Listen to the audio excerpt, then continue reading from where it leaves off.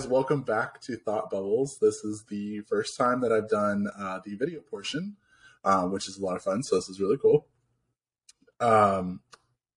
As always, my name is Tony, and I am joined by the incredibly awesome guests that I have tonight.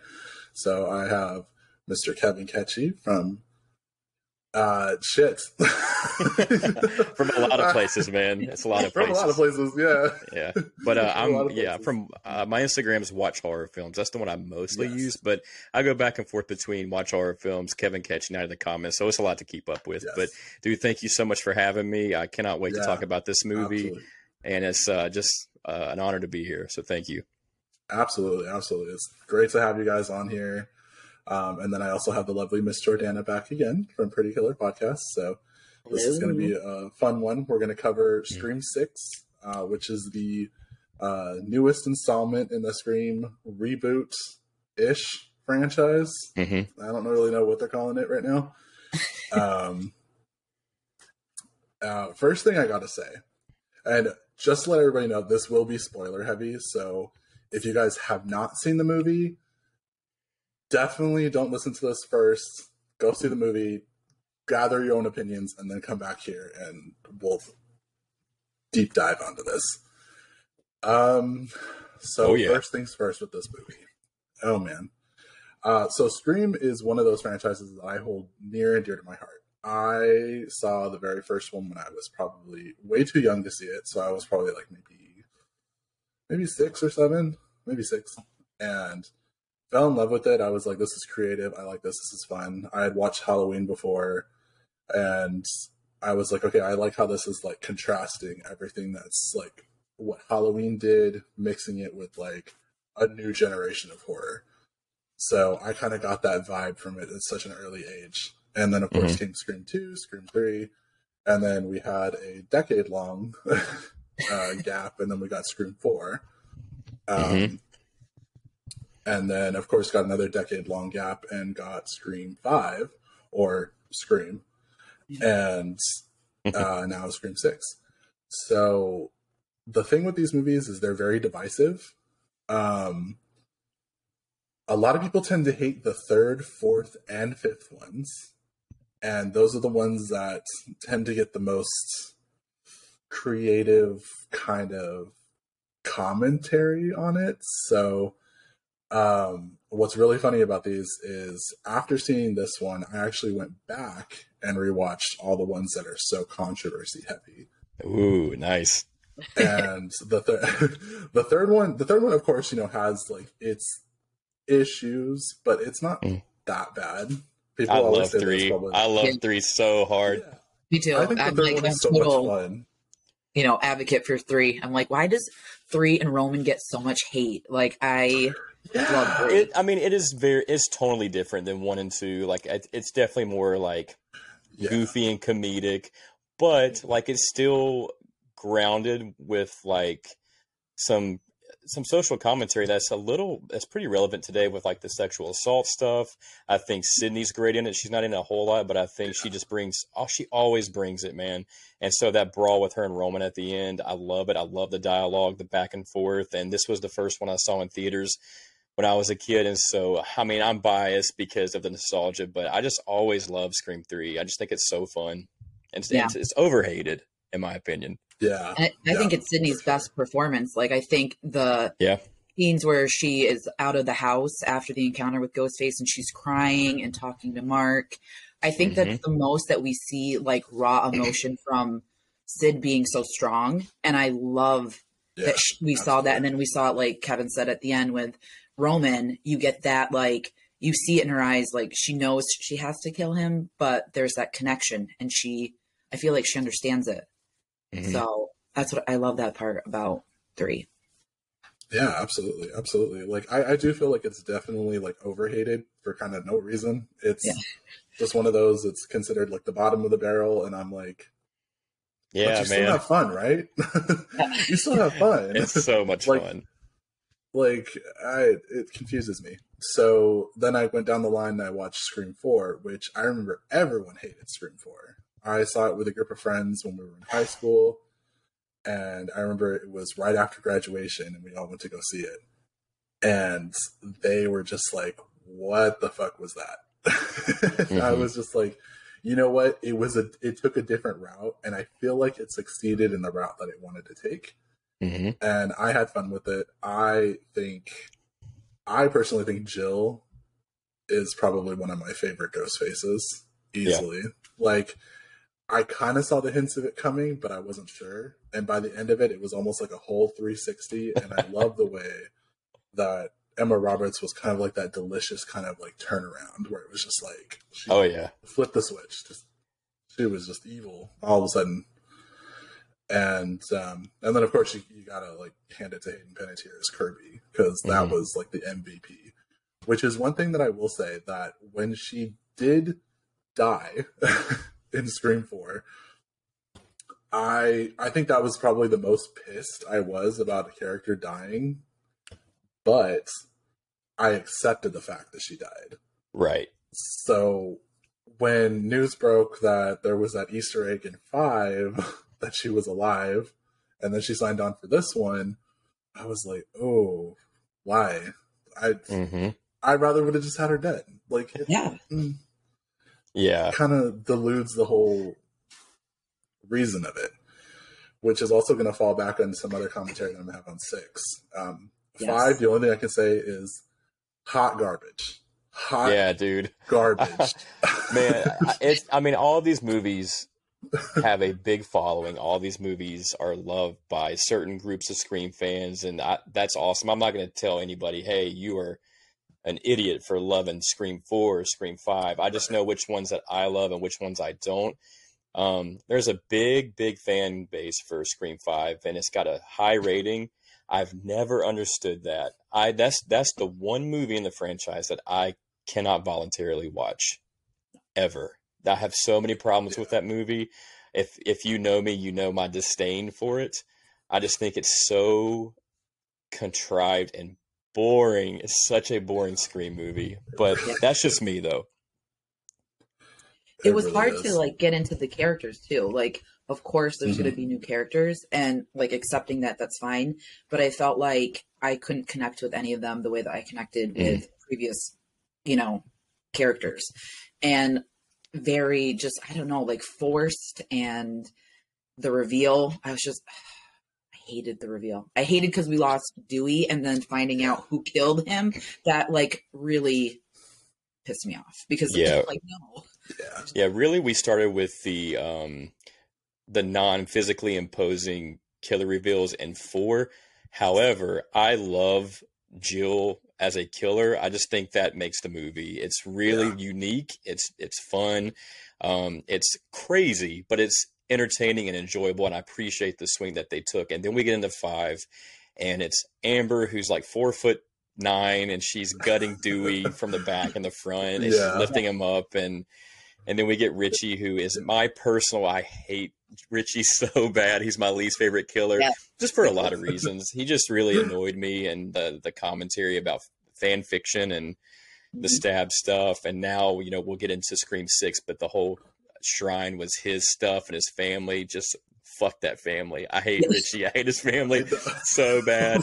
So I hated the reveals in 5, and I hated the reveals as well in 6. Oh yeah, I was so, but like I remember sitting in the theater because I saw Scream 6 at a fan event. So I saw it on like the Thursday before, and they had like the 3D fan event. So I got like the poster and all that stuff. I was super excited. After sitting through the movie, I was just like, didn't really know what to think of it. I was just like, you know. And then I kind of thought to myself, I was like, maybe it was the fact that it was in 3D, which, side note, don't see this fucking movie in 3D because it does nothing for this goddamn movie. Like, it's, like, it has no reason to be in 3D. That is just Paramount cashing in. Yeah. I was thinking about like scenes that would have been relevant in 3D. Like what would have, like such an odd choice. The resurgence of 3D, like with Titanic and now Scream 6. I don't know what they're doing with that. It's so weird. It's just money. It's just money for Paramount. Sure. So then I decided to see it again the next night, and I was thinking, okay, well, opening night will make a bigger difference because the crowd that I was with on the fan event had no real reaction to anything. So I was just like, okay, usually a crowd that you're with can always interpret how you see a movie. I saw it, so I went to go see it opening night on Friday, and crowd was like super active, super into it. Everyone was like clapping and cheering and laughing and screaming. Everybody was just like all into it.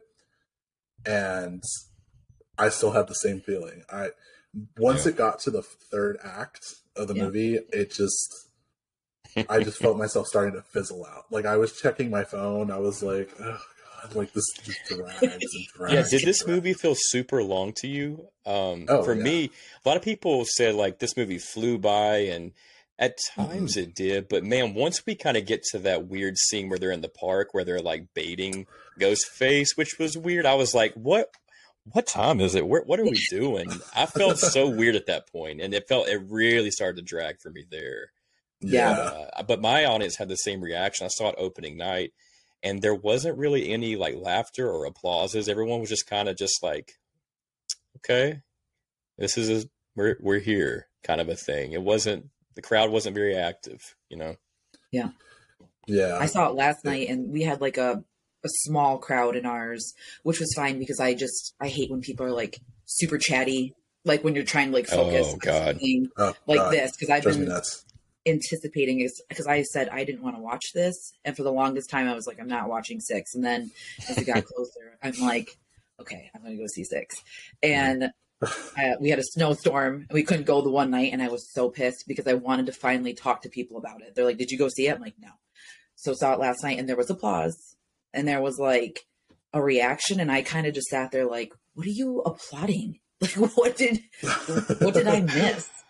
Yeah, I think these Scream movies, these newer ones, are very digestible Scream movies, and with like the comedy and the writing, it's all very on the nose and surface level, and it just feels very like this generation. Does that make sense? It just doesn't feel like there's much depth or like groundedness or true like levels of horror and trauma and charm like the first 3 had, in my opinion. It lacks very much, and you can feel it. And I feel like I try to pull for things, and then it's just like, it's so forced, and it's so like, I don't know. Forced. I can't. And I love the marketing campaign behind this one too. How they said that it was the most brutal and scariest Scream yet, and I was just like, where was the brutality? They had it there, and they just did nothing with it. Yeah. I honestly think the best scene out of the entire movie was probably the bodega scene. I love that. I feel like that scene created like the perfect amount of tension.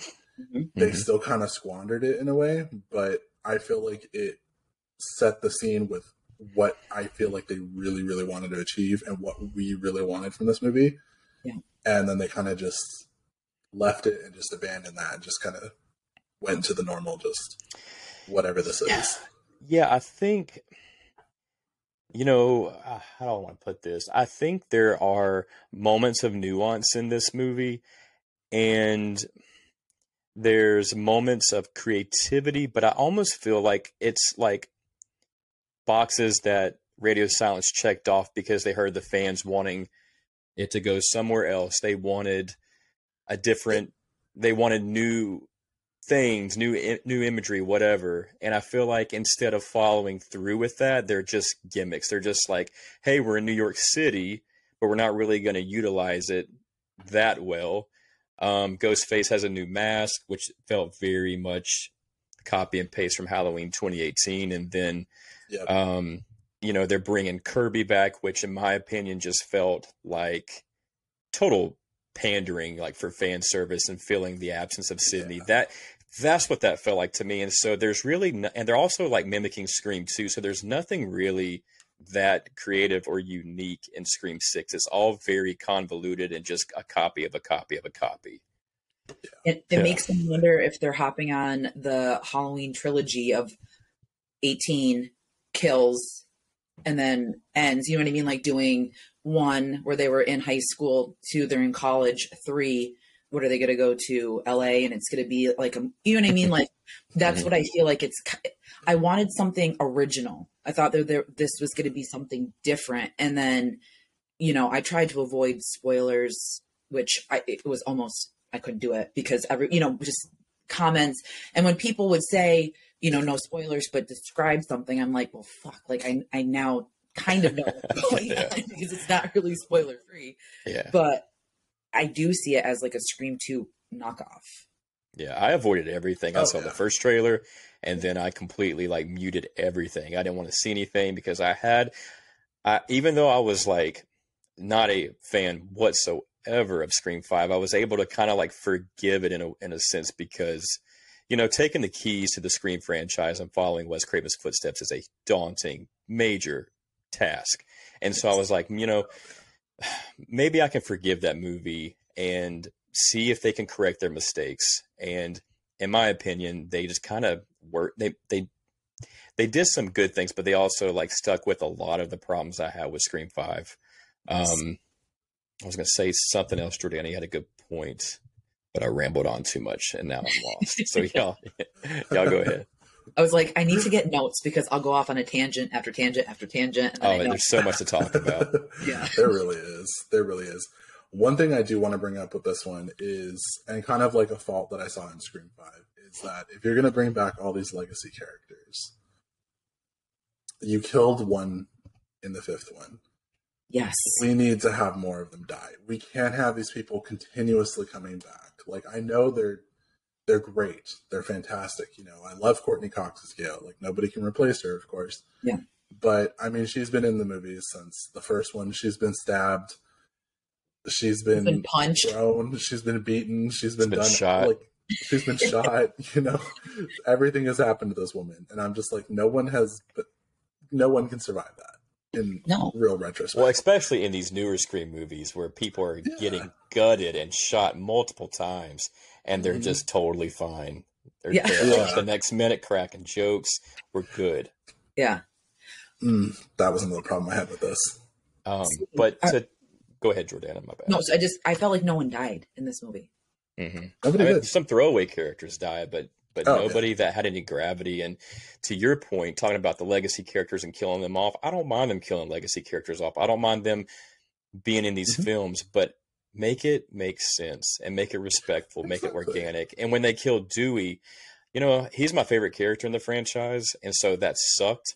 But if Dewey's going to go out, he needs to go out saving Sidney or Gale. That's the only way to kill Dewey. That's the only acceptable reason to kill Dewey. And man, I hate saying this, but whenever we get to the apartment with Gale, I wanted her to die. Not because I was like, it's time for us to move on.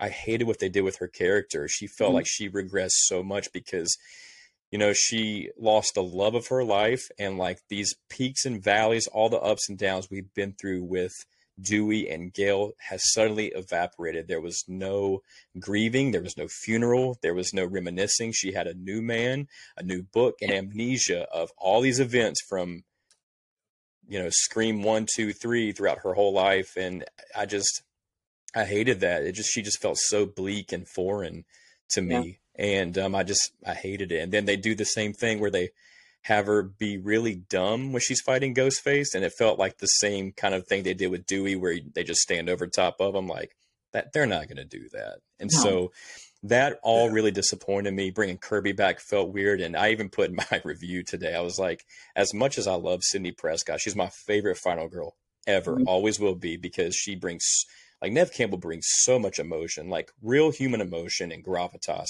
to that role. She's such a badass. And I feel like she does not fit into these new Radio Silence movies because these characters just don't feel realistic, and the choices that these directors are making and the writers are making do not make any sense at all. And so I don't want to bring her back because I love her too much to be treated like these other legacy characters. Yeah, 100%. You said it perfectly, because that's exactly Gale. I wanted her to die because we saw the oh, fuck you, Gale, goes to Sam goes to punch her, then Tara punches her. Like, it's been done how many goddamn times? The first two times, fine. But like can we find something new to bring to the table with Gale? And if not, then let's put it to rest. I wanted to see Gale broken. Can I not see Gale just like a broken human being? I know she's assertive and she's a badass businesswoman. She always will be. That's why we love her. But she also has a soul. And how emotional would that have been if we saw her broken and we had this character arc taking us to 7 where she's broken, she's grieving, but she's still there for like her friends. And I just thought that would have been so interesting to see Gale like be more human and broken. I wanted that instead of her being this one note. I write books and I'm mean and assertive. It just felt very lacking to me. Yeah. Yeah, absolutely. Absolutely. And then, you know, to have this type of character next to these characters that Radio Silence is bringing in, you know, and there's a lot of people that I know that actually don't like Jenna Ortega. I don't mind Jenna Ortega. I actually like her. I think she's fine. If people who know me, they know that I cannot stand Melissa Barrera. Yeah. I cannot stand her. Any movie I've ever seen her in, horror or not, she just does not fit to me. And to see her in this as like the main final girl, and then to be the daughter of the killer of the very, very first one. So the very, very first killer. I don't know, like I had no connection to her whatsoever. Even if I will say they did give her more of an arc in this one. Yeah. I still feel like she's just such a bland addition to this franchise.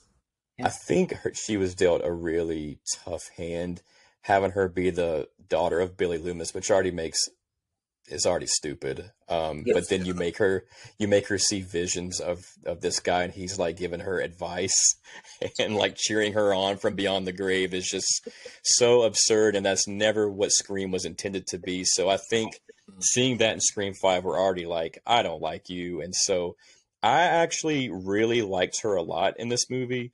There's a line of dialogue. I don't know if you guys caught it, but I think Radio Silence and Melissa Barrera heard all the backlash and hate, which I think is very valid, first of all.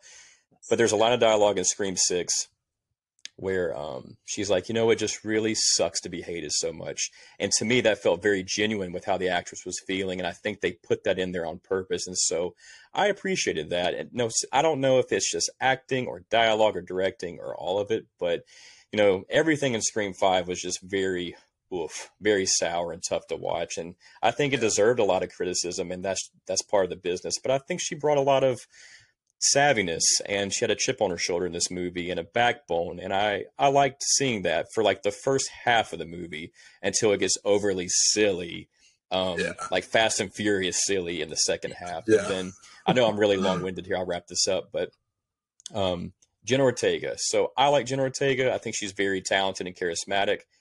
However, I did not like her in this movie. I thought she was really abrasive and too aggressive. Like, I know people grieve differently. I get that. But she just felt very aggressive with Sam, and she was making these decisions with still in the cop car, and we execute these killers. It all just felt really over the top for me. And I like the moments with her and Chad. I thought that was very soft and sweet, and we needed that. Yeah. But the majority, I just was not connecting with Tara in this movie. No. Yeah. I don't really, to be completely honest with you guys, I don't like Jenna Ortega. I don't really see the appeal. And that's just me. Like, I don't really care for X. And I know she wasn't like a major part, but I just felt like there was so much hype with that movie. And I just felt like it was a porn with a little bit of slasher in it, which was fine. Like, everyone is entitled to like their own thing, but I just don't see a lot from her. Like, I didn't like the opening scene in 5 with her. I felt like it was very forced to be like Casey, and I just don't like how they're trying so hard with these two.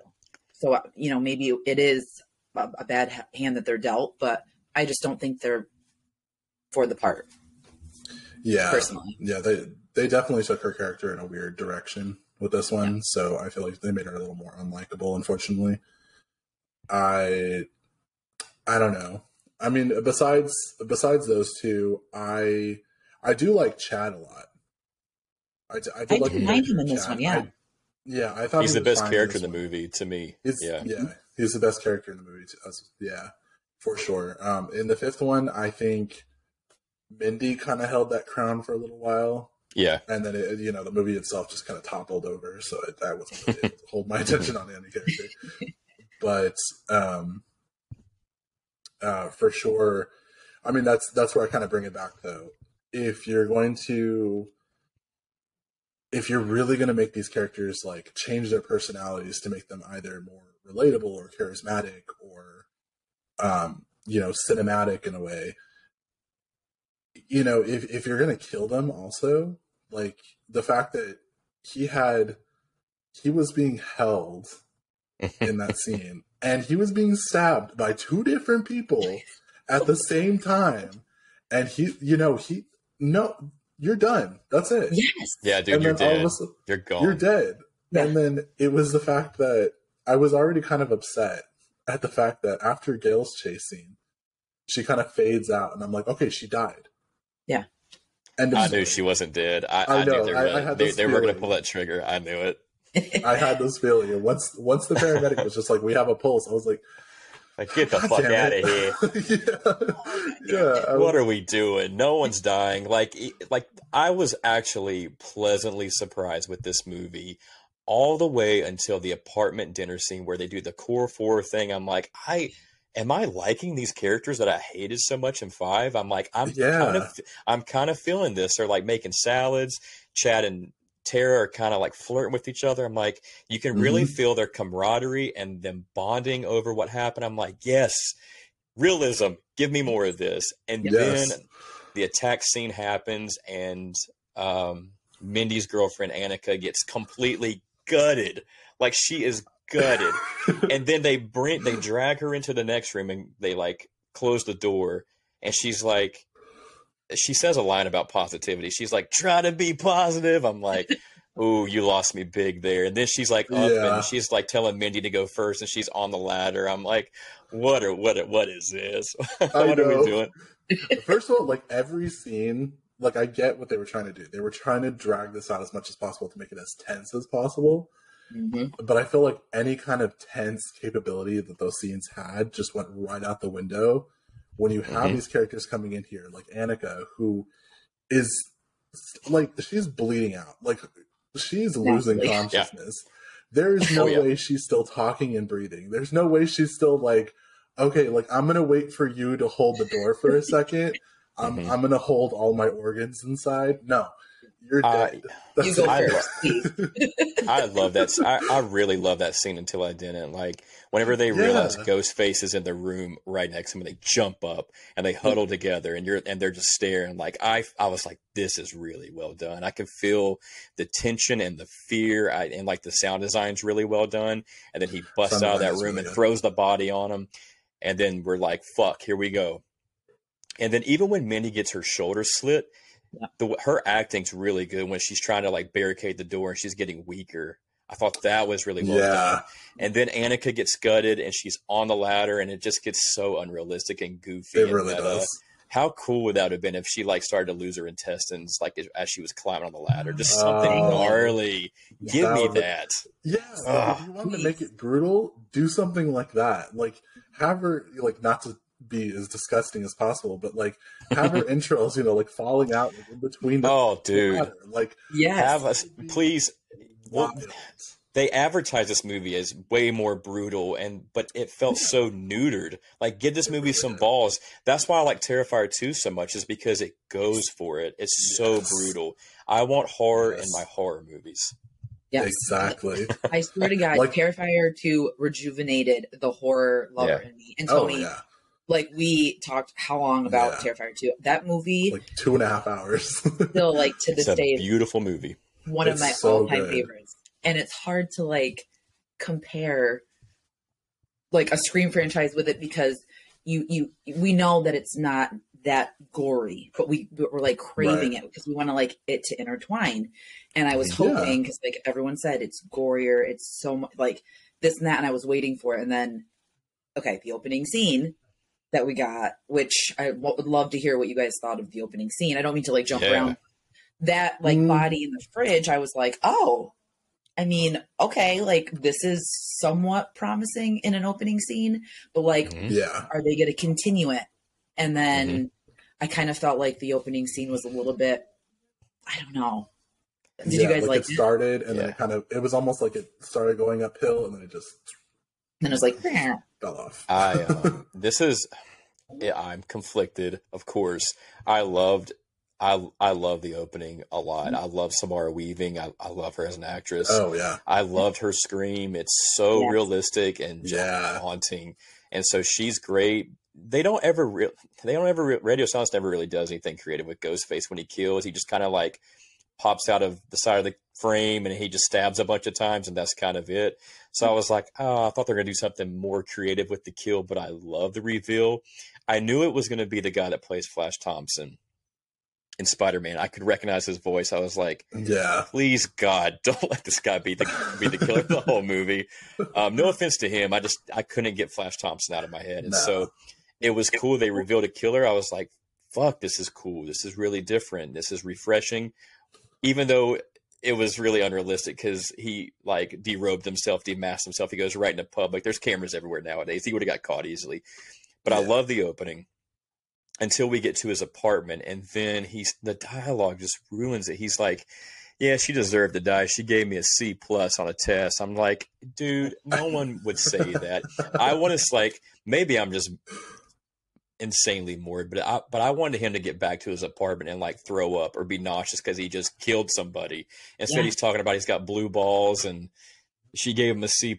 I'm just like, fuck, man, just be realistic for me. But to Jordana's point, I love the fridge scene. I thought the lighting was fantastic, and then Ghostface is there and it looks great, and then it loses me again whenever he gets stabbed and he's like, we have to finish the movie. I'm like, you would not say that if you're getting gutted. But then I like the who gives a fuck about movies line. I like that too. So it's not the worst opening in the franchise, I guess. But it could have been a lot better. But I liked it. They had so much to work with, and it was refreshing to see that because I'm like, okay, this is hopeful. But then it just kind of fell through. But I was happy they showed Jason Takes Manhattan. I love that little. That was that little nod because that's like my favorite Friday the 13th, and I wanted to see some sort of incorporation with that one and this one. You know what? Honestly, I think the opening scene is fine. It's a little rocky at times. It's definitely not the worst. I do think 5 has the worst opening scene if I had to compare them. Only because it was just people, and that's what's so funny is people complain so much about 4 being so like meta and so doing different things, and I'm like, but Scream 5 was being so meta, like it was being overly meta. Yeah, it's very was, like, nauseous. It's very dialogue heavy in Scream 5, like where she's just in the kitchen talking for forever about elevated horror, and I just thought the dialogue was really rough. Like I think the openings in 4 and 5 are both pretty bad, but 5, it's really simple and the dialogue is really weird and it just doesn't feel, I don't know, it just doesn't feel right. And then 4 is really weird. I think 4 is probably my least favorite if I had to pick. Just because like it starts out okay, and then once we finally get to the actual real human beings, I feel like they're worse than the stab girls in the movie. They're like way worse. I don't know. Yeah, it's a coin flip. Like I rather would have like for 4, I rather would have like switched it over and been like, Anna Paquin and Kristen Bell be the actual ones. Sure. Like the actual girls, and then the other 4 like just be in the stab 6 and 7 or whatever the fuck they were doing. But one thing I can say about this movie is about 6 is the scene on the train. I actually really hate that scene. Ooh, I didn't think you were going to say that. I know. People are very shocked when I say that. Every time I see that scene, I'm just like, why? Why are you doing this trope? Like, come on. You're going to break up the group. This is going to happen. Yeah, they could have done that a little bit better. Yeah, and you know, like, also the problem with this movie is that I knew who the killers were by the first stabbing. So, like, when they were all together, like, core 4 in the apartment, and then, what's her name? Is it not Olivia? What's her name? Oh, shit. I can't even remember her name. Quinn. There we go. When Quinn dies, I knew it had something to do with her because you never once see him enter the apartment. You never once see him, you know. That's all true. of her murder takes place off screen, audio only, behind a door. And then you don't know that she's actually dead. Like, her body just flies out of the room. That's it. End of story. And people just freak out. Yeah. So, like, I knew. I was like, no. I was like, I kind of see that. And then when they had that whole scene when they were, like, all outside and they were like, any one of us can be the killer. And then Ethan was just like, even me? I was like, oh, yeah, you're it. You're one. Oh, yeah. He was such a character. I felt like he was so weird. A terrible character. Terrible character. And I feel bad for Jack Champion doing that because he just, like, hopped off the train from Avatar, you know? Yeah. And I'm just like, ugh. Like, I thought he was fine in Avatar, but let's just, like, here, I'm just like, oh, you're just... Yeah, this was the first movie I've ever seen him in. I'm not aware of anything, like, this is the first time I've ever heard his name or seen him anywhere. But going back to the subway scene really quick, I actually, you know, I think I'm mad at that scene because it looks really well done and Mindy should have died. That's my biggest issue with that scene. Like, breaking up the group, that would never happen. They would be locked arms. They would never get separated. But I'm like, okay, I'll suspend my disbelief. They got separated. What I wanted to have happen, could you imagine this? Instead of Mindy getting gutted and stabbed and they bring her out of the train, she's like, oh, I got it wrong again. And she's making jokes. What if instead she gets gutted on that train? Because they're kind of mimicking Scream 2, right? So Mindy is like Randy. Randy dies in Scream 2 inside of a van, inside of something, a transportation vehicle, whatever. Mindy could have died inside this train, like violently, like in where she's surrounded by all these people. She gets gutted, right? They find her. Chad, Sam, and Tara find her gutted. They pull her body off the train. They are completely broken, especially Chad. Like, could you imagine Chad just seeing his little sister be gutted? They pull her from the train. Chad looks up across the tracks, and there's Ghostface staring at them. And the train goes by. They see like little glimpses of him as the train's moving, and then he's gone. Could you imagine that if they had the guts to kill Mindy instead of just having her joke and then go to the hospital? They should have. Man. I know. It's such a wasted opportunity.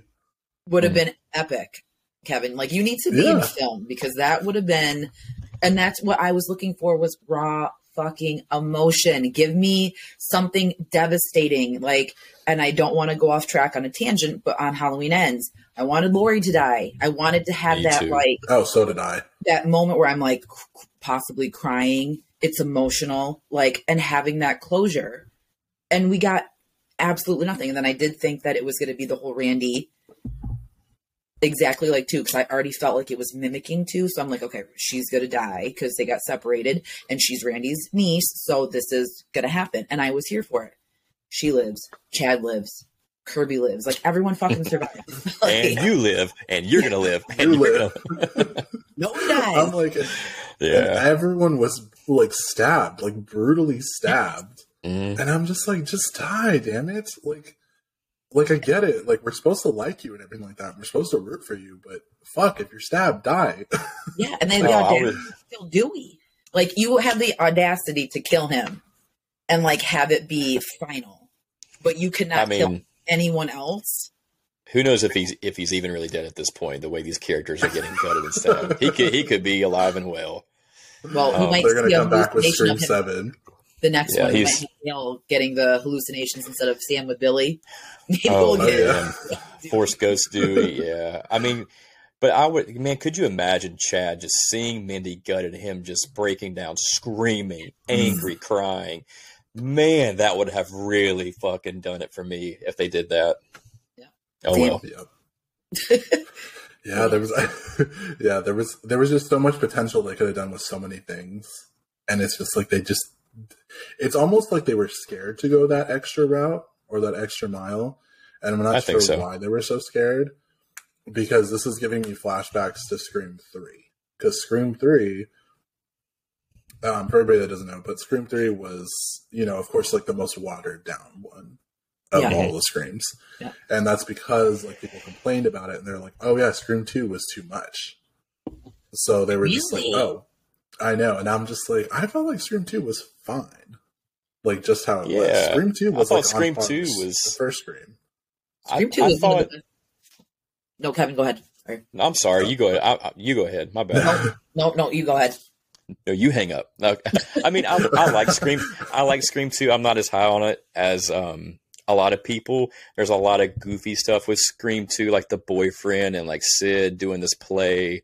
But man, there's some moments of like really good tension, like the cop car escape scene. Oh my God. Yeah. The chase with Dewey and Gale inside the sound studio is so fucking good.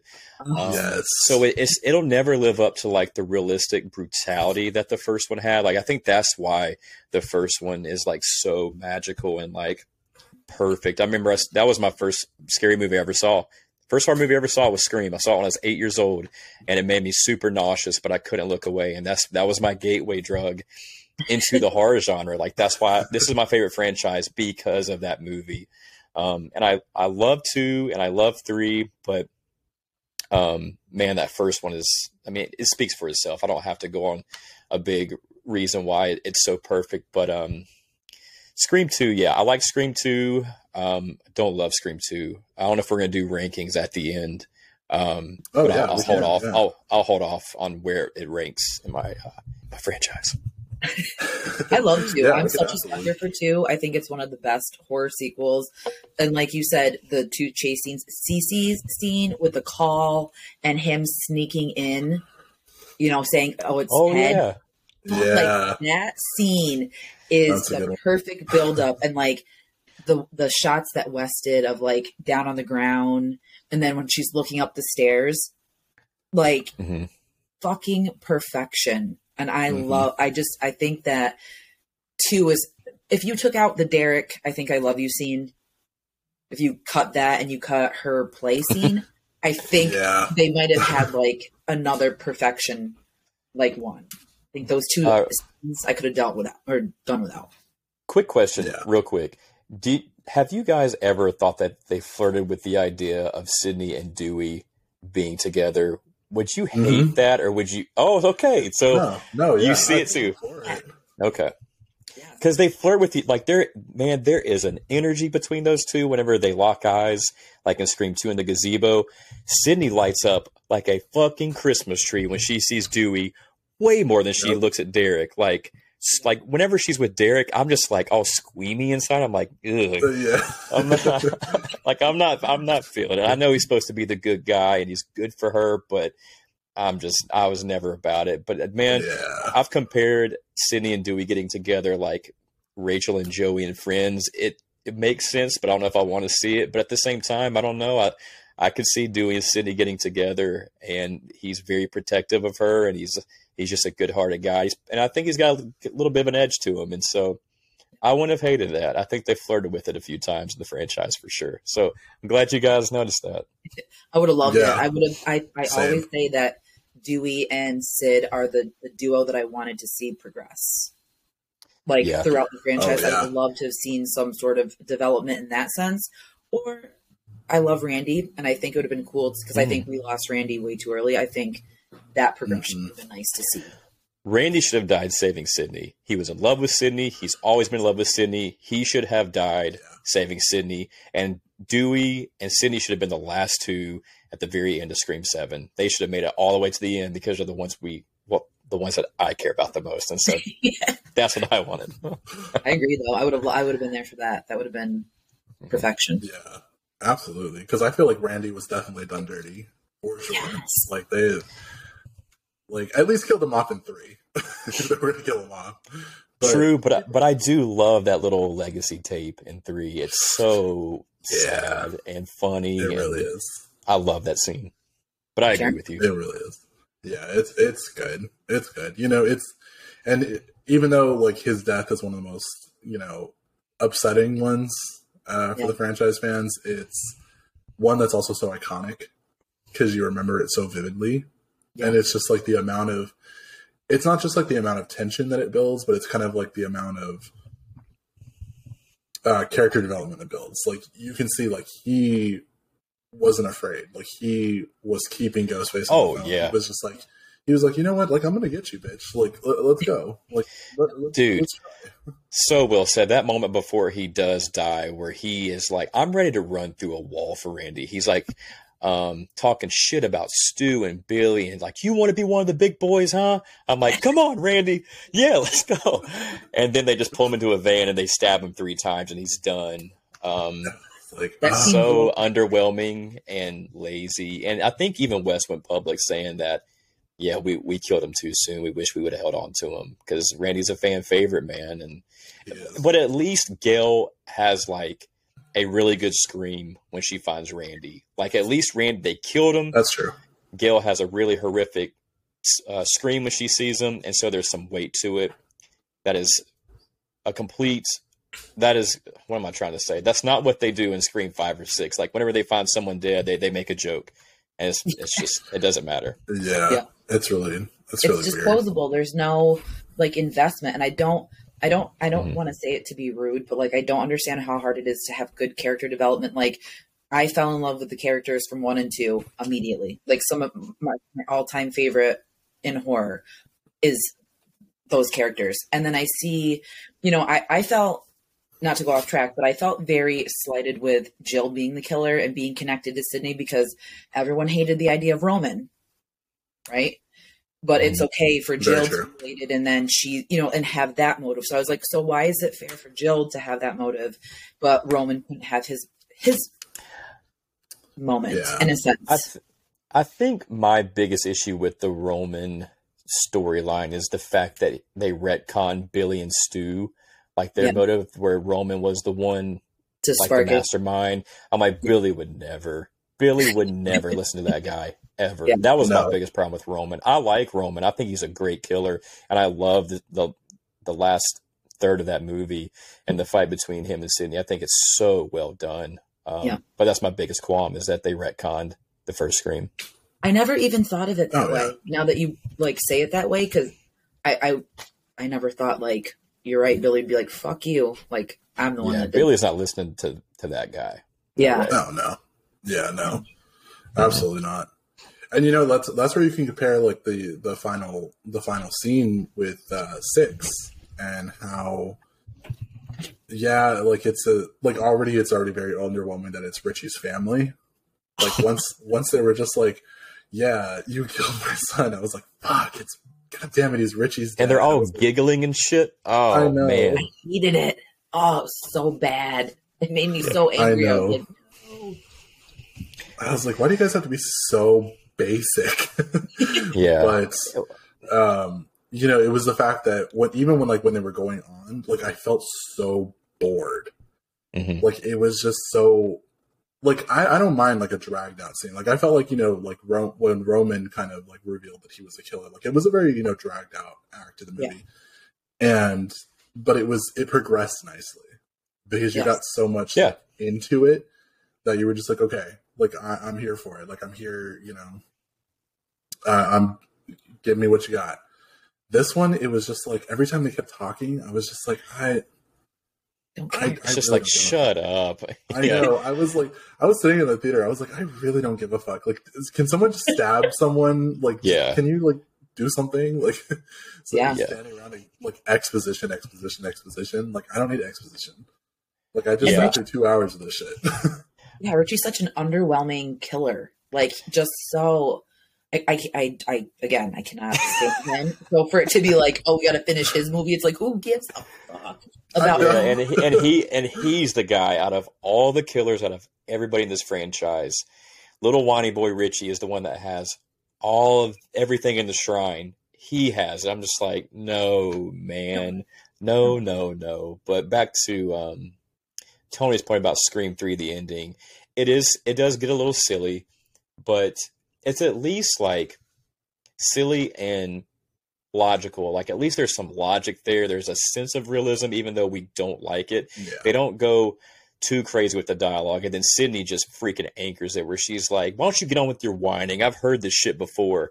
Take some fucking responsibility." Like it's so well written. And then in Scream 6, we got Ethan talking about alpha named Chad. Fuck, it felt good to kill him. And they're all giggling, and it's just not realistic. And I don't know why I don't know why people write Ghostface killer reveals this way. Why do we have to get so embarrassingly like over the top silly with these reveals? Like, why can't they just stay subtle and like angry and serious? Why does it have to get so over the top? And then we get the whole Fast and Furious fight scene with Tara and Sam and Detective Bailey and his two kids. It's crazy. Yeah, I was like, this is too much. It's going on too long. Like it's already bad enough. There's 3 of you guys. Like someone needs to die. Like, come on, let's go. Oh, speed it up. God, man, I was so annoyed. I wanted to walk out of the theater when we got to that part. I was like, oh, I'm like Arnold Schwarzenegger. Stop it! I just couldn't do it. Get to the top. Holy crap! What the thing that sucked about it is I was kind of like hopeful. I'm like, okay, this, because it wasn't as bad to sit through as 5. So I'm like, okay, if they have a good killer reveal, this could possibly be one of the more decent ones I've seen recently in the Scream franchise from 4, 5, this one. And then when that happened, because and I had like a couple drinks beforehand, so I'm like, oh, I wonder if it's like Stu's family, because the whole family thing, I'm like, who could be tied into this? But then what relevance would Stu have with Sam and those guys? Other than, you know what I mean? Like, I was maybe hoping that we were going to get some sort of connection to a legacy character like Stu, because I thought my theory for 5 was Richie was related to Cotton, because I thought like Richie looked like Cotton. Yeah. I held on to that theory for such a long time, which obviously made no sense, but I just wanted some sort of like, something with the past. And then when they said Richie, I was just like, fuck this. Boo. Big no-no. Big no-no. The thing I hated the most about the reveal, the third act, the ending, is after Sam and Tara go through all that shit of the family of killers, they have the audacity to sit on the fucking steps and talk about, they have this little heart-to-heart about, hey, you don't have to be so distant. You're fine. Like, you don't have to let me go. While fucking Kirby is bleeding out, Chad's bleeding out. We're going to hold hands and we're going to talk a little heart. That's what did it for me. Yeah. That moment. we're going to sit here and have a fucking kumbaya while goddamn Richie's movie is playing in the background. I was like, stop everything. Just end. Just credits. Come on. Yeah. You know what did me in was at the end too, was when they did whoever was coming out in the stretcher, then they said, we have a live one. Like they said, man. I was like, do not try to like play that line to make it like, Chad. Yeah. Yes. Like, you know what that reminded me of? I don't know if you guys have seen Pineapple Express. Yes. Love that movie. Okay. So, Danny McBride's character, he gets shot like twice. He gets blown up in a barn. And at the end, he comes crawling out. Yeah. That is what it reminded me of. And I just was like, this is so absurd. Yeah. Totally. Oh, man. Red. I mean, Red, yeah. I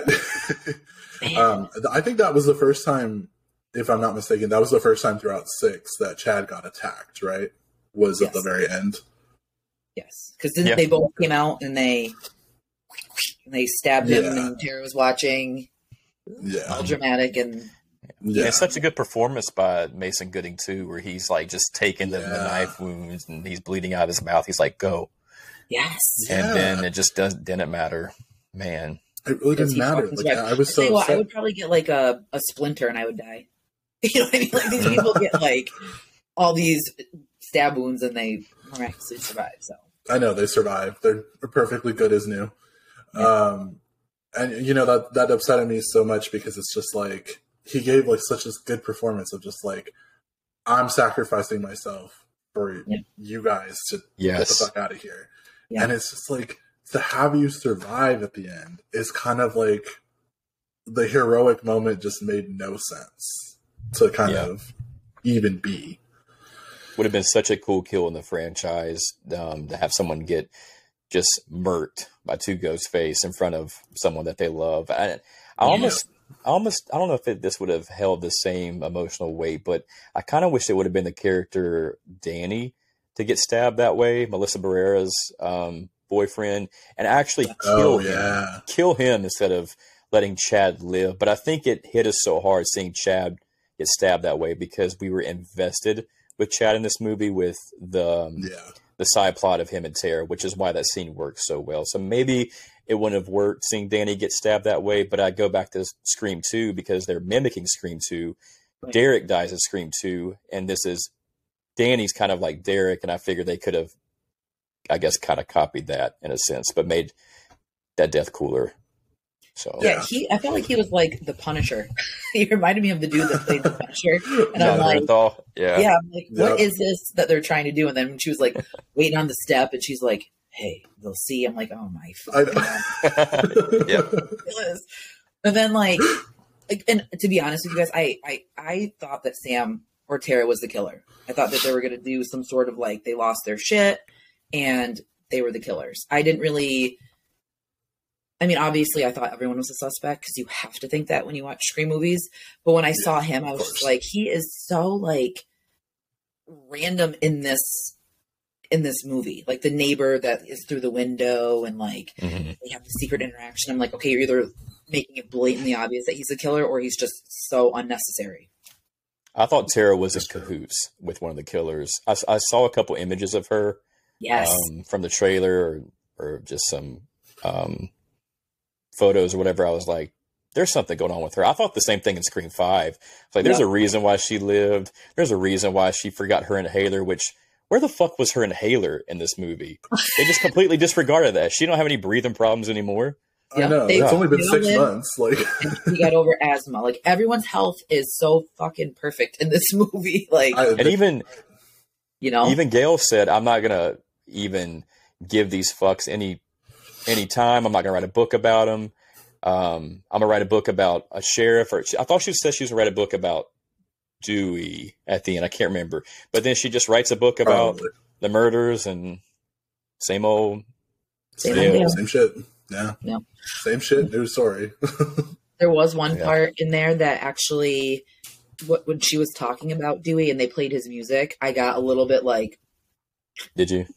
Yeah, because like in 5 when he died, I had no emotion because I was just so annoyed with the scene and how they made him so like it seemed like he was going to be really brave, but it was stupid, and he it was would never do that. Like, stupidity that we all knew that it would never happen. So I was pissed with that. But when she was talking about it in this one and they played his music, I actually felt some sort of emotion, and I was sad because I like you said, there was no real talks about Dewey, nothing to acknowledge the fact that we lost him in the last one. Yeah. That's true. It's almost like they were kind of like trying to forget like, I get it. It was almost kind of like it wanted to make the characters be like, they wanted to forget the events that happened. Like they want to forget the trauma.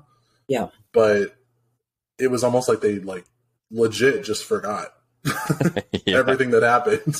They did, but they had no problem bringing up. How many times did they bring up Sydney? I'm like, why? Why do we even maybe? This? I think it was too many for me because I'm like, let's not even bring her name into this because it's very clear and it's just clear that she's not a part of this. Why do we have to even bring up Sydney? That for me, I didn't see why they needed to do. I mean, me personally, like I would have rather have not had any mention of Sydney at all. Like I'd rather it have been just like they moved on, she's gone her own separate way, and you just kind of got that kind of like inclination. I think they had to address it in some way because of all like the drama behind the scenes of not paying her what she was worth. I think they had to say something. And I think what they said was fine. I think that's all they could have said. Right. I thought the lines of dialogue about Sydney were fine, where she's like, she deserves her happy ending. But I am a avid hater of Kincaid. I hate that she's with Kincaid. I hate that guy so much. So when she was like, she took Mark and the kids somewhere safe, I'm like, damn right, because Mark cannot hold his own. Sydney has to. Sydney wears the pants in that relationship, because in Scream 3, Kincaid gets his ass whooped many times and just looks like a fool. That's true. And he is not deserving of Sidney Prescott, period. And so I just roll my eyes at Kincaid, but I didn't mind the line of dialogue where Gail's like on her last breath and she's like, don't tell Sydney he got me. Don't tell Sydney Ghostface got me. I was like, ooh, I don't mind that. I just wish that scene would have been better, I guess. Meaning that you wish she would have died. No, I'm just kidding. Well, I don't know if I wish she would have died, because, I mean, I guess I do, because I was so annoyed with the direction they took her character. But I also want to like Gail before she's dead. I want her death to mean something, because we're never going to get a Gail Weathers ever again. We're never going to get a Dewey Riley or a Sidney Prescott. So if you can't take the time to write these characters the right way, don't fucking do it. Don't bring them in these movies. They mean a lot to a lot of people. Exactly. Yep. That's very true. That is very true. They do mean a lot. They've been there since the beginning. They're franchise, icons. They're horror icons in their own specific right. And the one thing I will say is, I know we're jumping around a lot, but with 6, I do like during her chase scene when she was on the phone with Ghostface, and can you hold, please? Can you hold? Yeah, I was just like, that's great. I like that. That was fun. He goes, huh? I was like, that's perfect. That's actually perfect. But if you actually listen very carefully, there was that scene where she like turned around and she shot at the door that Ghostface was behind. You could hear, I can never remember her fucking name. Quinn. Jesus. Quinn. There we go. I keep wanting to call her Olivia. Oh, you can kind of hear, you can hear a little or something. Yeah, you can hear her like grunt. And I'm just like, oh, okay. Obviously. Yeah. Okay. That also pisses me off, because that means Quinn took out like a 6'5" big old dude in the apartment, threw him through like a bookshelf. Mm-hmm. Yes. No way. No. Yeah, there's no way. And I hate being like that, because like, yes, females could kill people. You know what I mean? But like, this was so Mrs. Loomis. Yeah, so far it was. Okay, but the thing is I could see the rage with Miss Loomis, because that's what I'm saying. Yeah, Randy, talking bad about Billy.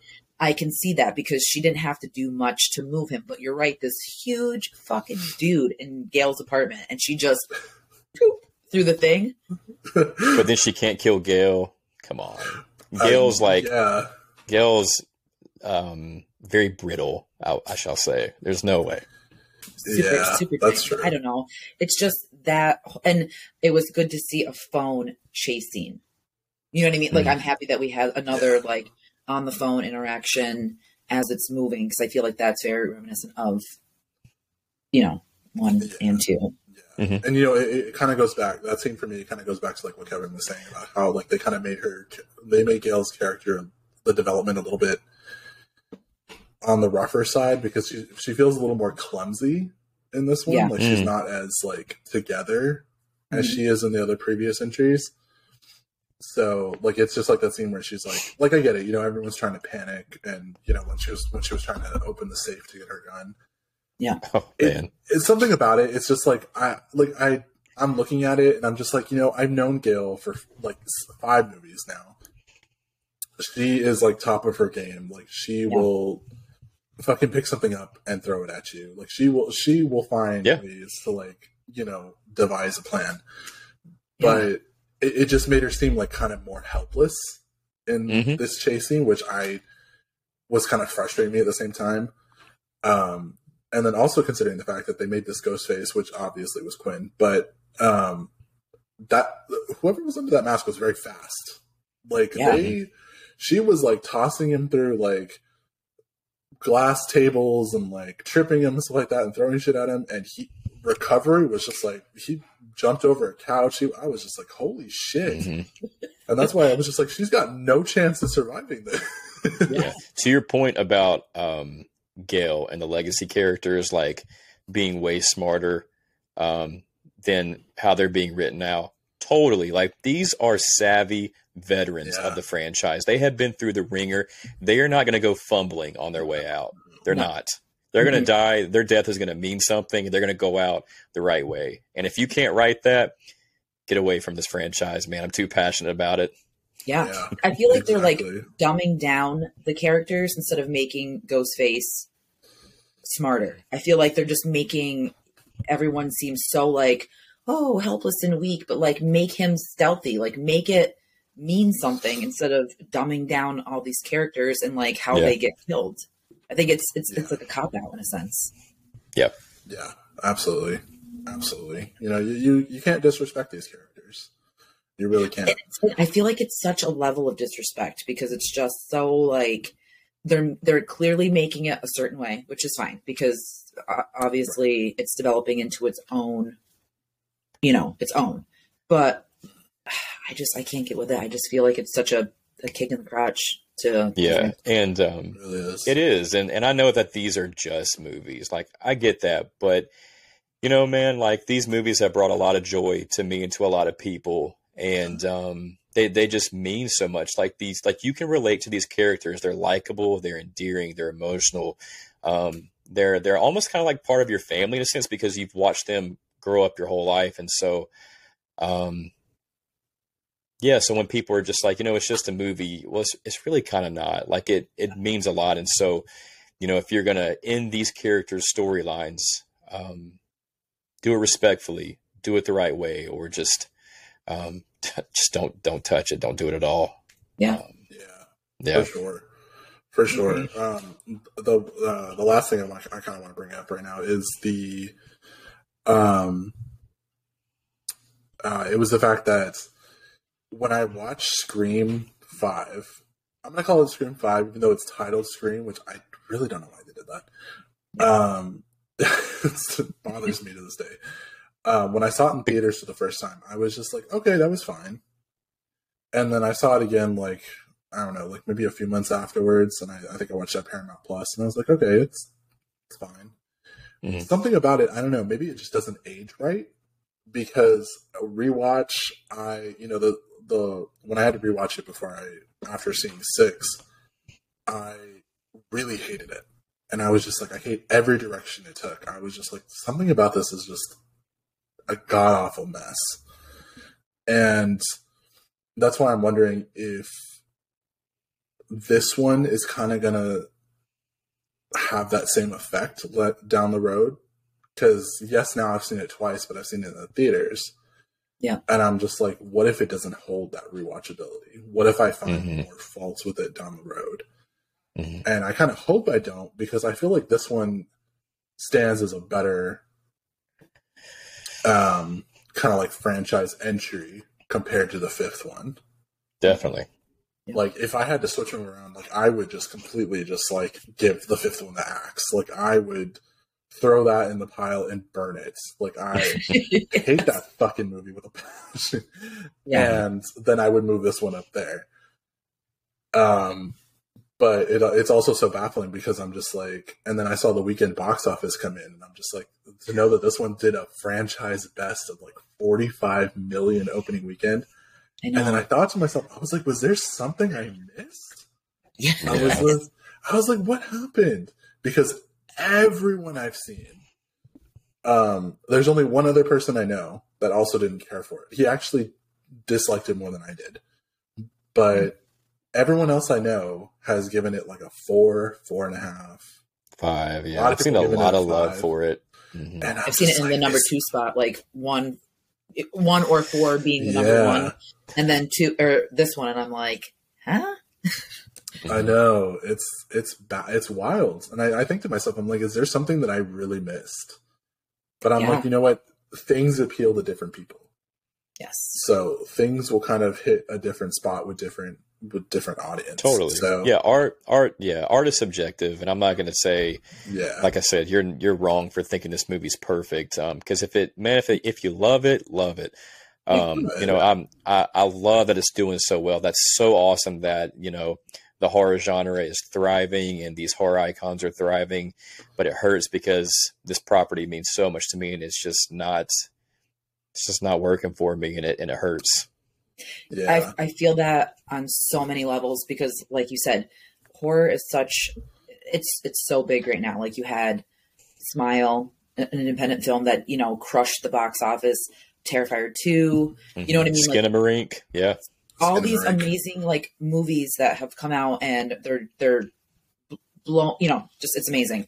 But like Halloween, that franchise, because Halloween is so important to me, that franchise with their take completely ruined it for me.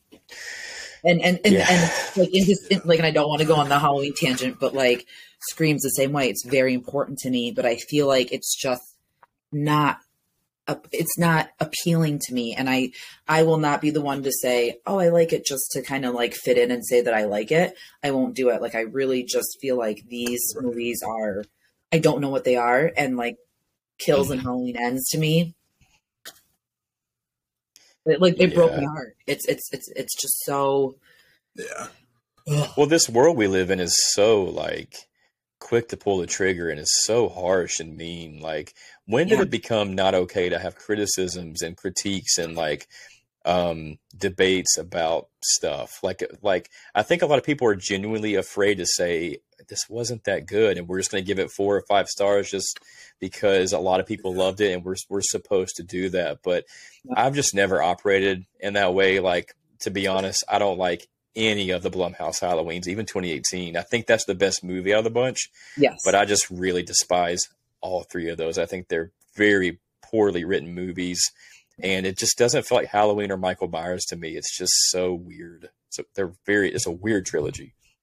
That the last entry was just like, I think that was the most toxic I've seen the horror community, because since being in it, I've met amazing people. People have been super respectful of your opinions. You know what I mean? Like, and I try to do the same. But when that came out and I was like, what the fuck did I just watch? Because that was literally nothing to do with Halloween.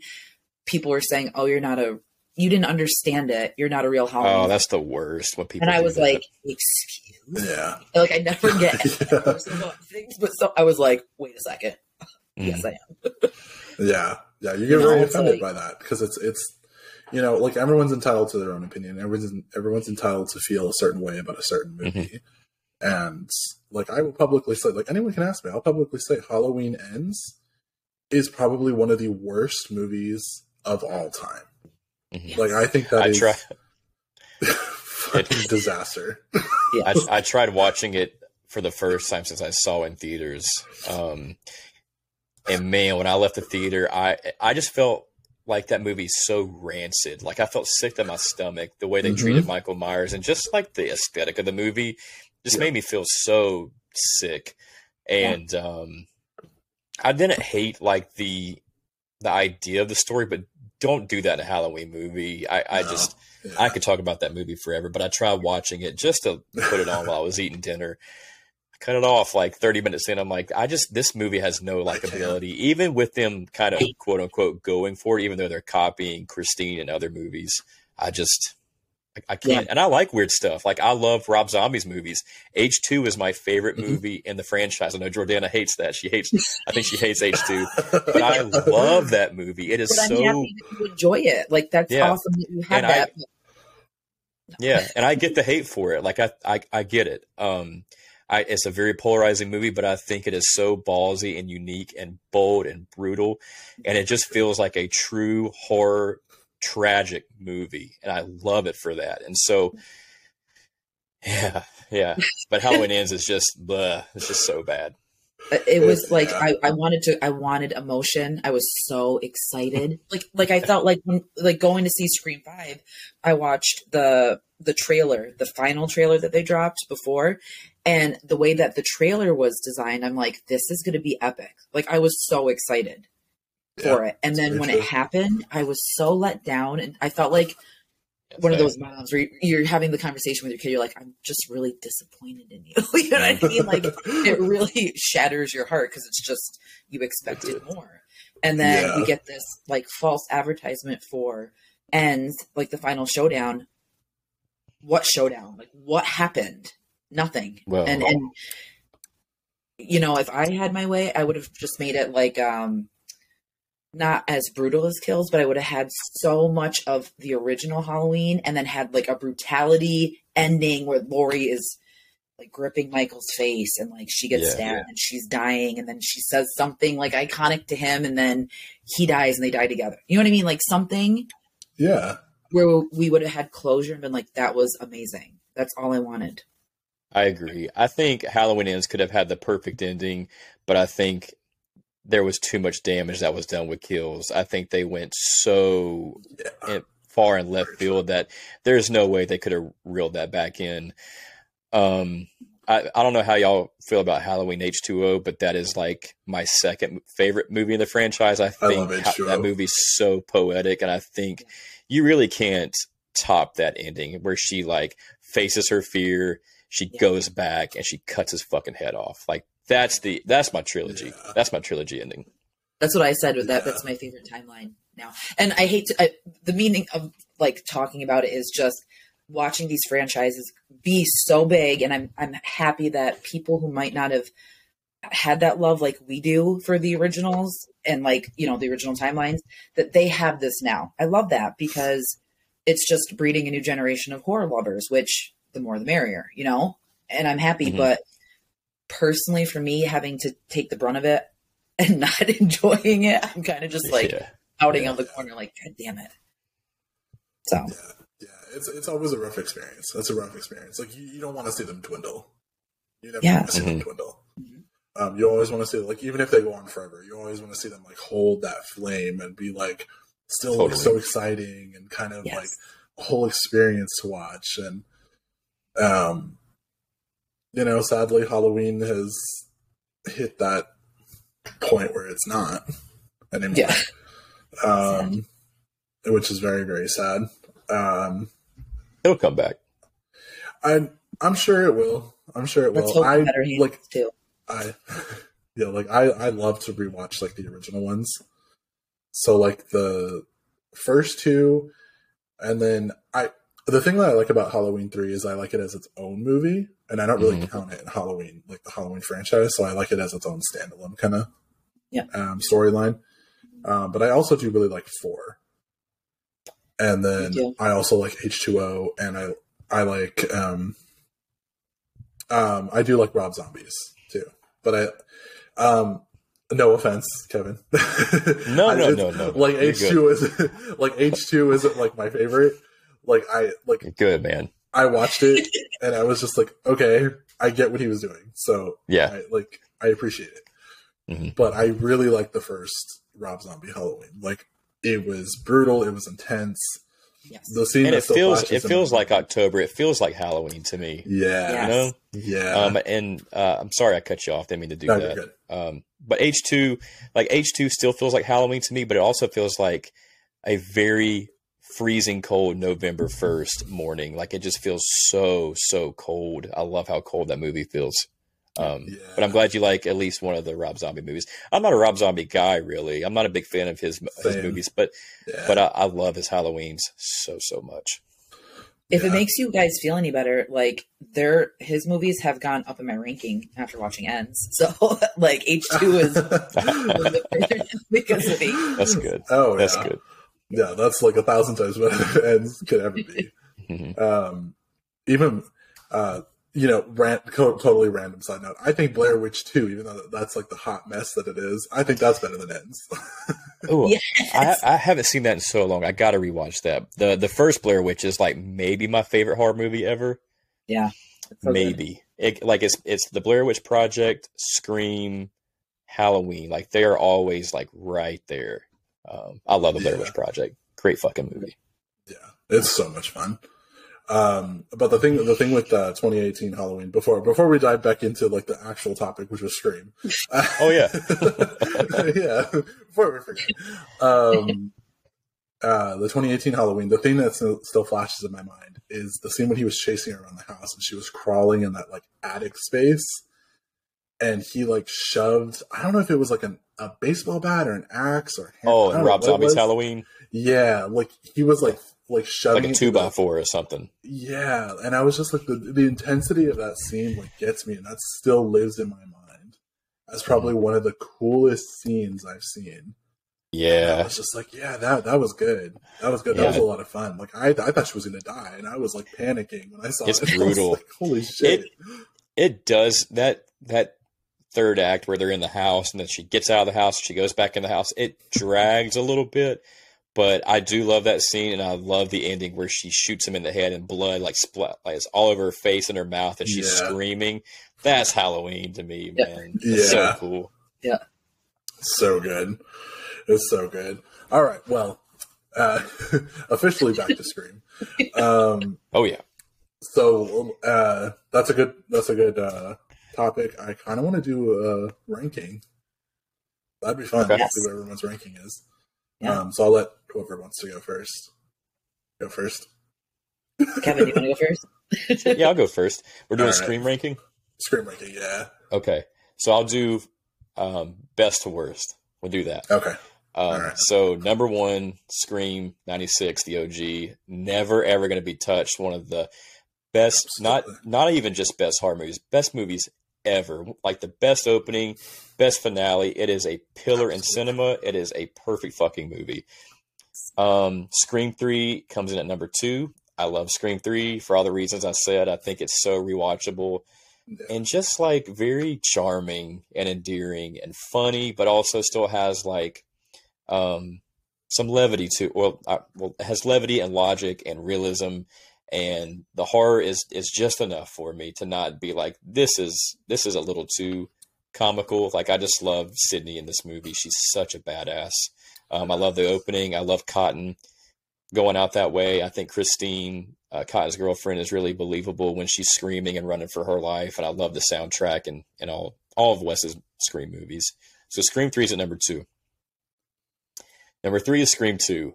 I like it. I like it a lot. It's not my favorite, but I feel like I cut that one on maybe the most. I throw that one on the most, I think, out of all 3 of them. There's a rewatchability about it.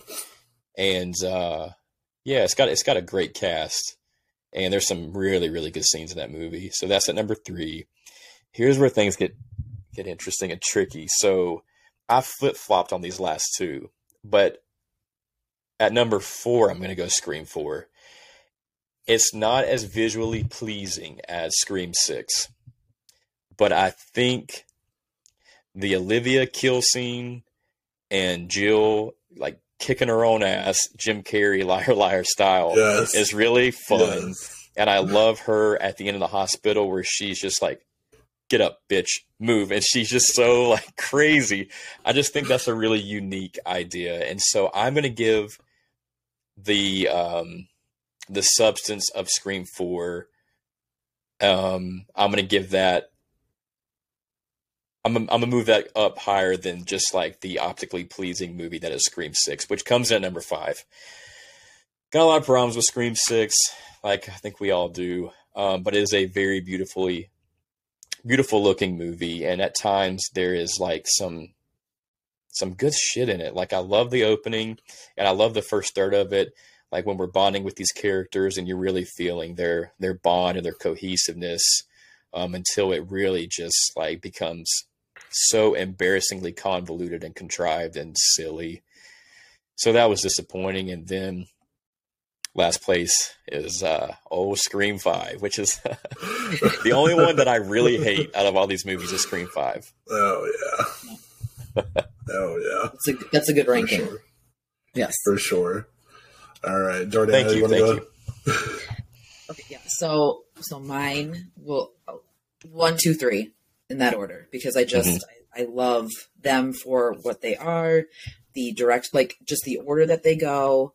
Like 3 with the comedy, like Parker Posey.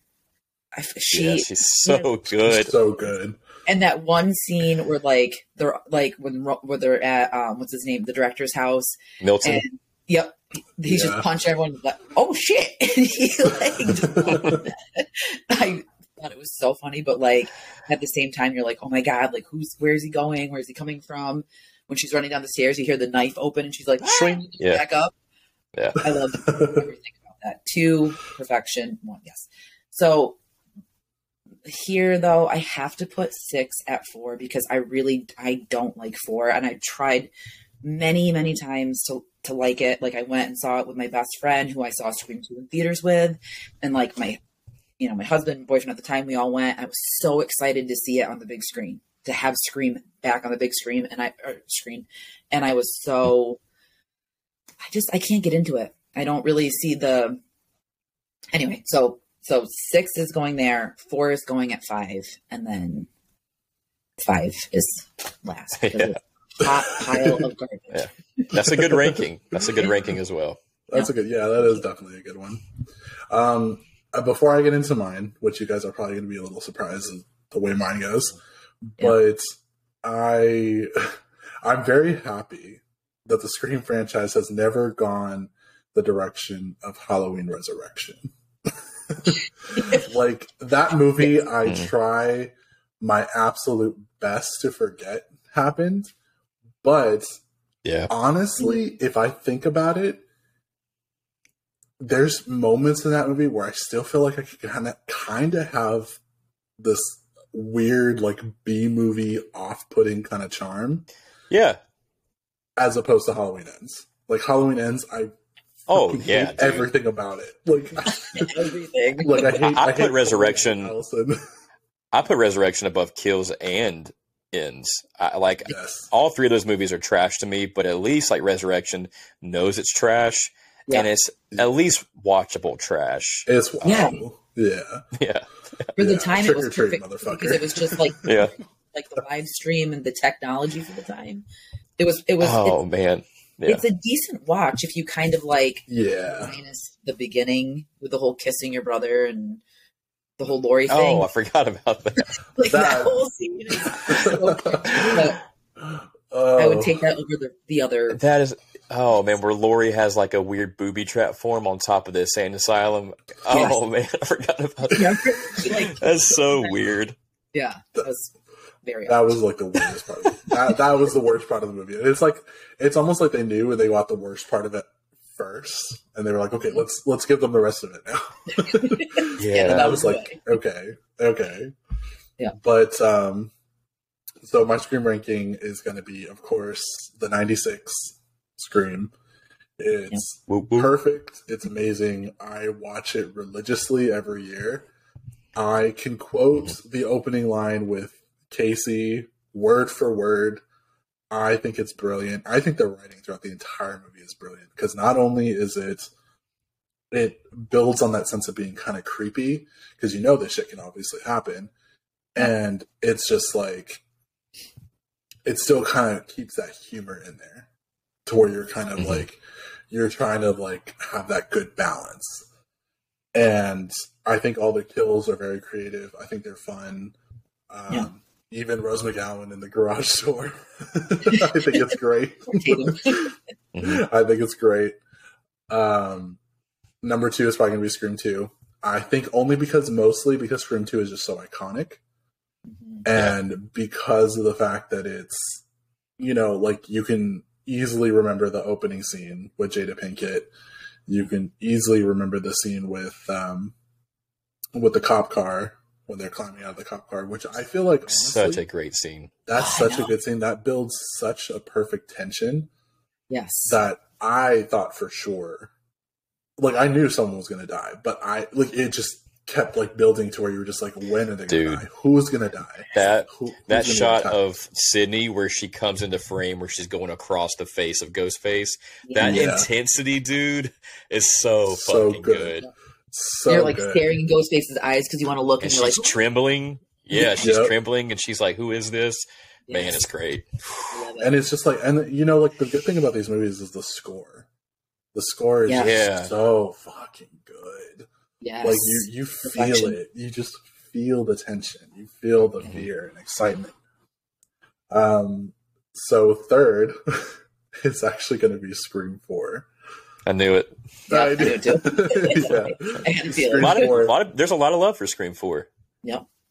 I had this kind of like weird like up and down for a few years with Scream 4. It's I know it's goofy. I know it's kind of like all over the place.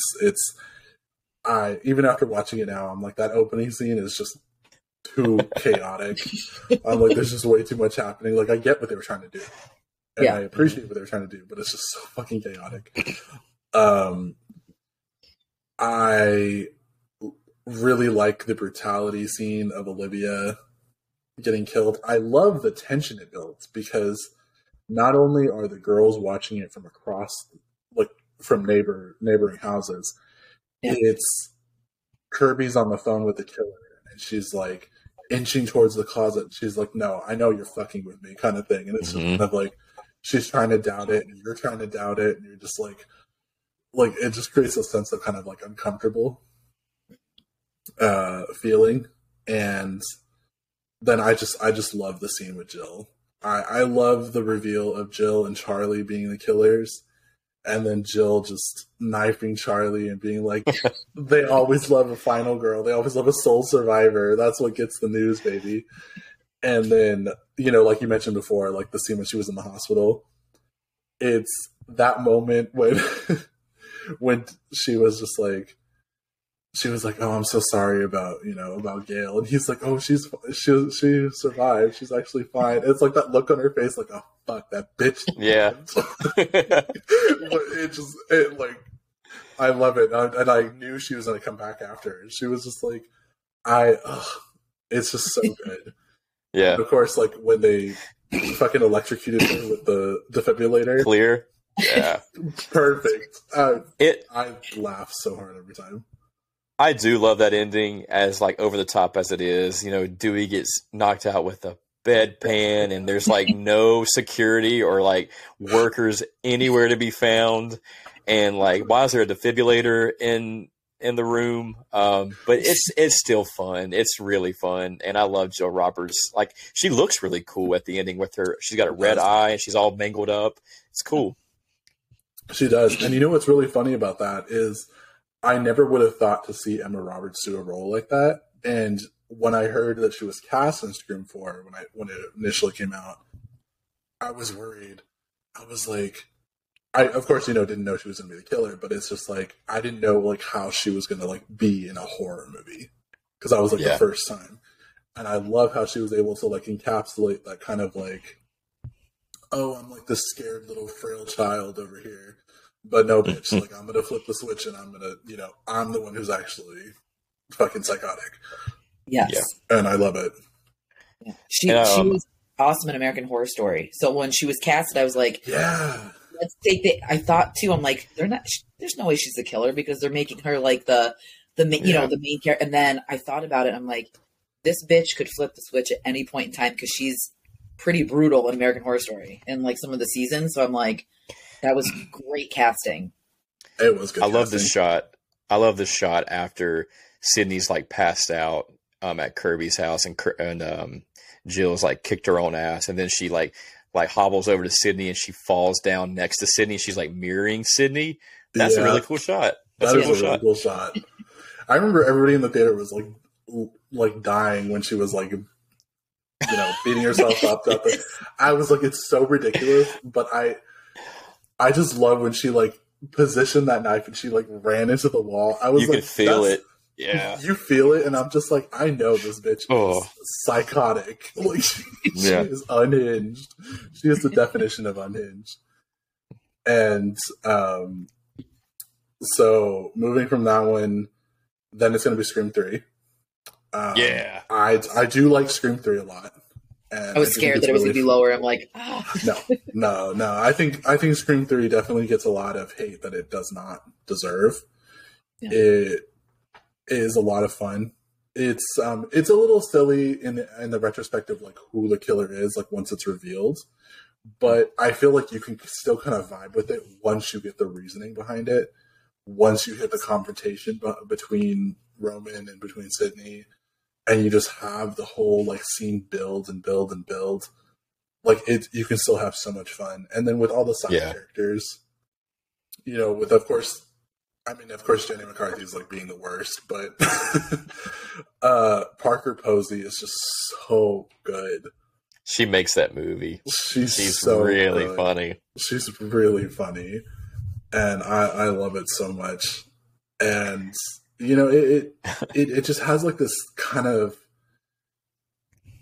it's something about it. It's like it takes this sense of wanting to be something different, and I can see where they were trying to go with it, and they still made it fun. Like, even if it's a completely different take from Scream 1 and Scream 2, it's just like you still have fun like watching the whole thing just unfold. Next, I'll put Scream 6 for sure. Because Scream 6 was nicely shot. So I really, really like the bodega scene. Like, I had so much fun with the bodega scene. Even during the trailer when I saw it happen, I was like, oh, that's interesting. It's an interesting twist. And then once I saw it play out, and then when I saw it the second time and I saw it in Dolby Cinema, I was like feeling the sounds, and it's like, of course, much louder, much more intense. Yeah. Like, you can hear and feel the shotgun. Yes. There's like, it's like mostly quiet. There's no kind of, there's no goofy dialogue either. It's just very intense. Yeah, it's very intense, and I like what they wanted to do with that scene, and I love that whole part. Then we get into the last one, which is Scream 5, which I will not say anything else about, but that it is a fucking mess, and it pisses me off at how much of a mess it is, because it had so much potential. Yeah, that's a very good rating. And just to touch on kind of all of these movies in the franchise, and I think why I love the first three so much is because they're so cinematic, and there's a warmth to them. Like, they do such a good job at balancing the levity and the horror. And like, I know there's silly aspects of it, but there was always still a sense of danger and logic in Wes's movies. And I think in Radio Silence's movies, they have just like really focused way too much on meta-ness and comedy and, like stuff that just never made Scream. And, I think long gone are the days of imposing killer reveals and a motive that had like an ounce of like validity to it. Everything just feels very paper thin with the motives. And I mean, that's going to happen when you rush into production like 2 months after your movie just came out. Like, this Scream 6 was greenlit very quickly, so they didn't have much time to write the script. So it's going to be messy. And I know messiness happens the further along we get with these horror franchises, but I don't know. I just think Wes's movies are just so cinematic and so special. And yes, they always will be. And I just wish the writers and the creative team behind these newer Scream movies felt that same way. And I guess I'm not saying that they don't. I just don't like the direction they're taking the franchise. It's you think that they are, because I feel like they tried to advertise that they are. Like, in the first one, they named a character Wes, and then for Wes, there's nothing even closely remote to Wes Craven in 5. And Dylan was one of my favorite characters, and you killed him. And then I saw another thing too. I don't know if you guys got, and I don't mean to go off on a tangent because I know I'm trying to wrap things up, but how Wes got killed in 5 with like the door, like he got killed at the door, the therapist, with the whole door scene, and then he got through the door, and I'm like, can you have some like unique kill instead of something that kind of seems recycled from that's very true. Some substance, right? Some substance. Like Wes's movies had creativity and substance, and I just think Radio Silence's Screams are just like optically pleasing movies, but there's no soul or there's no substance there. And that's kind of it for me. And I honestly think that they're bad movies, like hiding underneath the beloved property and horror icon. That's what I think. They're definitely riding that coattail. Yeah, absolutely. And people that are like we said before, saying, "Oh, it's a 5 stars, it's great." They're not helping, because like it's never going to change if we keep saying this is amazing. They're going to keep making them, and they're going to keep popping out like baby seahorses. Like, it's ridiculous. Yeah, that is very true. I will say, the only thing I will say is that Radio Silence, when I heard that they were doing these movies, I personally, there was a lot of people that were really excited because they were just like, oh yeah, Radio Silence is doing these and it's going to be like really exciting to see their vision. I didn't know who the fuck they were, but I was excited to see someone else's take. So like I was completely open-minded with everything. So I was completely here for it. It does not matter to me who directs it. Exactly. But I don't know. I feel like they're taking these movies in such a direction where they're kind of scared to go that extra mile. They're scared to really like push its limits. And I know they can. And especially with this being like, this is almost like reintroducing the franchise to a whole new generation. Mm-hmm. So it's like, if you're going to reintroduce this franchise, like you have to make it intense. Yes. Because then people are going to want to like go back and watch the originals. And the originals are like 1,000 times more intense than these could ever be. Yeah. So. Well, I mean, you're never going to live up to Sidney Prescott, Dewey, and Gale. Like, you're never going to write better characters than that. And I get that. I think, amp up the brutality. Sure, they kind of got that down somewhat. But just give us characters that are enjoyable to be around, that are realistic, that you can latch on to and you care about. I don't need to have a new Sidney Prescott. Just give me somebody I care about, and that's it. That's it. Yeah. Yeah. So real quick though, on the whole Radio Silence thing, I didn't know who they were either. I had no idea what they made, but I just watched a movie on Tubi called Southbound, and it's an anthology, and they were a part of it, and. It's really good. Like I really enjoyed the stories, and they're kind of quick because it's like, I think there's like 5 stories in it, but maybe that's their wheelhouse because the way that it was done, it felt very like unique. Interesting. Okay. And organic. And I'm just like, okay, maybe that's more of like what they should be doing because they did it really well. It's like one of my favorite newer movies that I watched. Mm-hmm. And maybe this is just kind of like, I don't want to say out, I hate saying like out of their league, but maybe it's just not for them. In their wheelhouse. Yeah, exactly. Yeah, it's not their forte. I was introduced to them. Have you guys seen Ready or Not with Samara Weaving? Oh, yeah. So I saw, that was the only Radio Silence movie I saw, and I was like, that was fun. I enjoyed that. I enjoyed that too. It's quick, it's fun, it's gory. So I was like, I could see them taking on Scream, but their Scream 5 really didn't feel anything like Ready or Not. I'm like, did the same guys really direct this movie? Yeah. So yeah. That's why I'm wondering if maybe there's a lot of maybe studio interference that we just don't really know about. But yeah. Because I mean that, of course, that tends to happen with a lot of movies. But I mean, I of course saw Ready or Not, and I really like that. That's a lot of fun. Like I had a lot of fun when to go see that. Didn't realize that was them. Maybe because I don't pay attention to like that stuff so much, but I didn't realize that was them. Mm-hmm. Yeah, and like for me with these movies, what really gravitates me towards Scream is it's not just the slasher. Like I know it kind of like tends to be categorized in a slasher horror way. I consider it like a horror suspense, and I like the way they build that. But me personally, I've always loved slasher movies.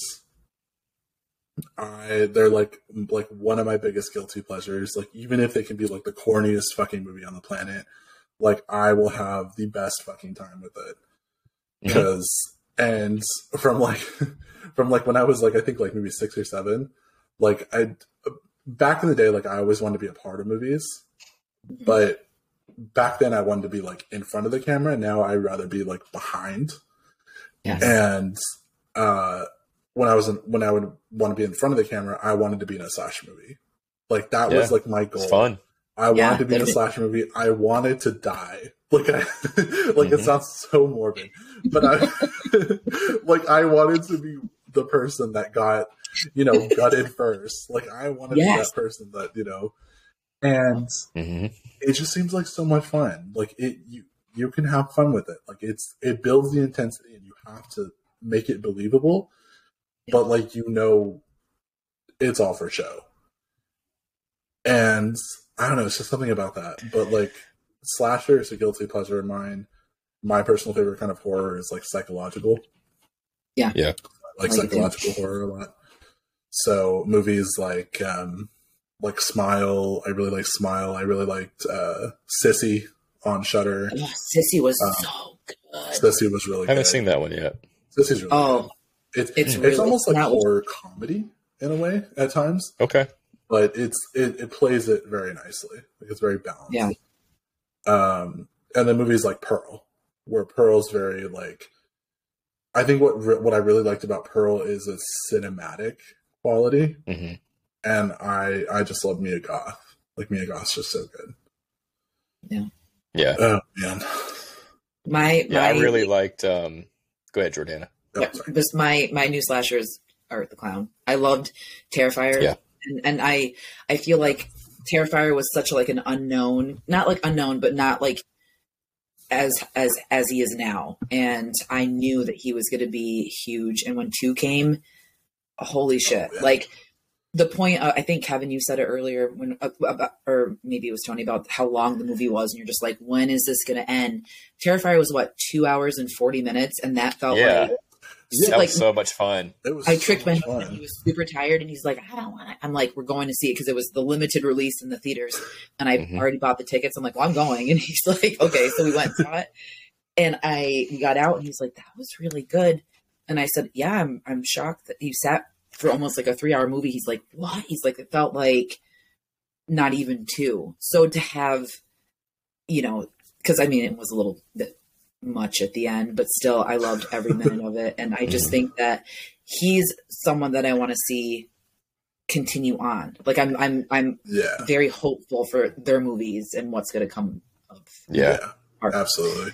Yeah. I love slashers. I love psychological horror.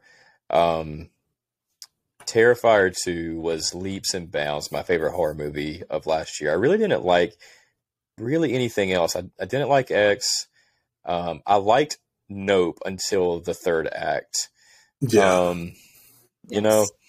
But Terrifier 2 just really, really gave me a second wind and like reignited my love for filmmaking, because the director, like, he's the writer, he's the director, he does the makeup effects. That is insane to do. And he made a damn good movie. And it was just like, I was sitting in the theater, I was like, I'm going to cry. This is so good. This is, and like the budget was nothing. I mean, it was a little bit more than the first one, but it's just so cool that there's creatives out there that are so scrappy and can make something so iconic and horrific and memorable. And it was just a breath of fresh air for me. And I also really, this is another polarizing film, but Skinamarink, a lot of people hated that because it's very abstract. It's a very abstract slow burn, but it resonated with me deeply for a lot of reasons. And also The Outwaters, another polarizing movie. But it's scrappy. It's a scrappy found footage movie. And so, there is some horror movies out there that I do like. I always feel like I'm a harsh critic.